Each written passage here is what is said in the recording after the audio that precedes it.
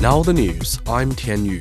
Officials say the highways and rural roads in Gansu and Qinghai provinces have reopened for disaster relief vehicles and rescuers following a 6.2 magnitude earthquake. The telecom services and power have also been restored in the quake-hit areas in northwest China. The quake left 113 people dead in Gansu and 18 people dead in neighboring Qinghai.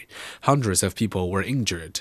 The quake jolted Jishishan County in Gansu at midnight on Monday. Multiple teams of firefighters and medical workers have been mobilized for search and rescue operations in wrecked buildings in the worst-hit Dahejia township of the county. Han Lang has more. Rescuers work in freezing temperatures overnight to find survivors. Thousands of emergency personnel and troops were deployed for search and rescue operations. Essential supplies were continuously transported to the epicenter. Temporary tent villages were set up to provide shelter. Rescuers made door-to-door visits to ensure villagers' safety and provide treatment. Freezing weather at high altitude is one of the biggest challenges for the rescue effort. Temperatures are expected to reach -14 degrees Celsius.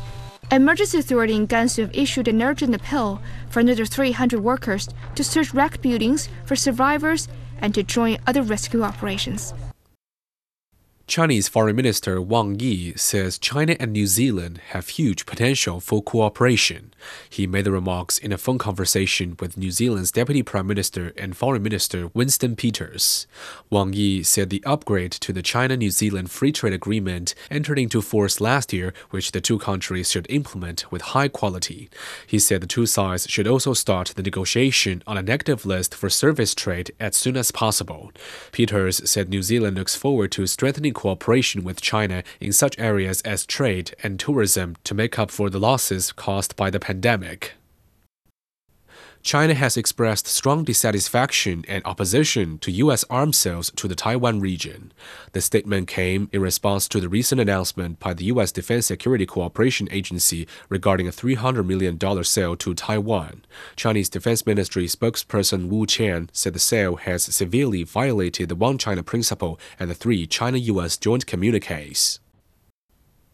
Israeli President Isaac Herzog says his country is ready for another humanitarian ceasefire in the ongoing conflict in Gaza in exchange for the release of hostages.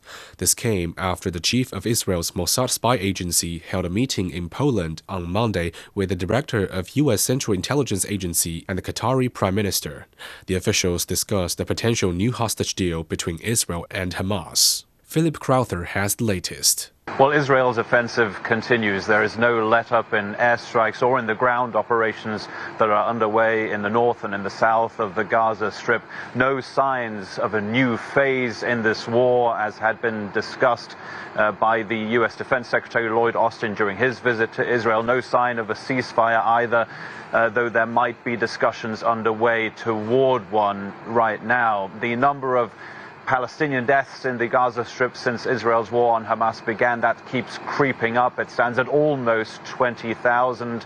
That's according to the Hamas-run Ministry of Health in the Gaza Strip.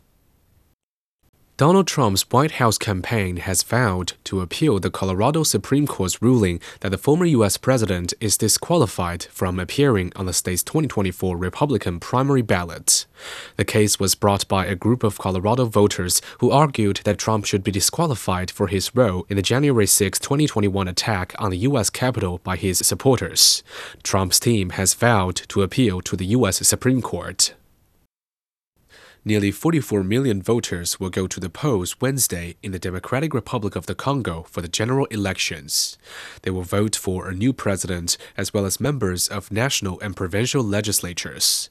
26 candidates will take part in the presidential elections, including the outgoing president Felix Tshisekedi, who is competing for his re-election.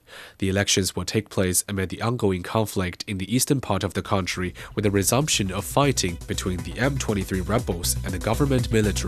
And that's the news. I'm Tian Yu.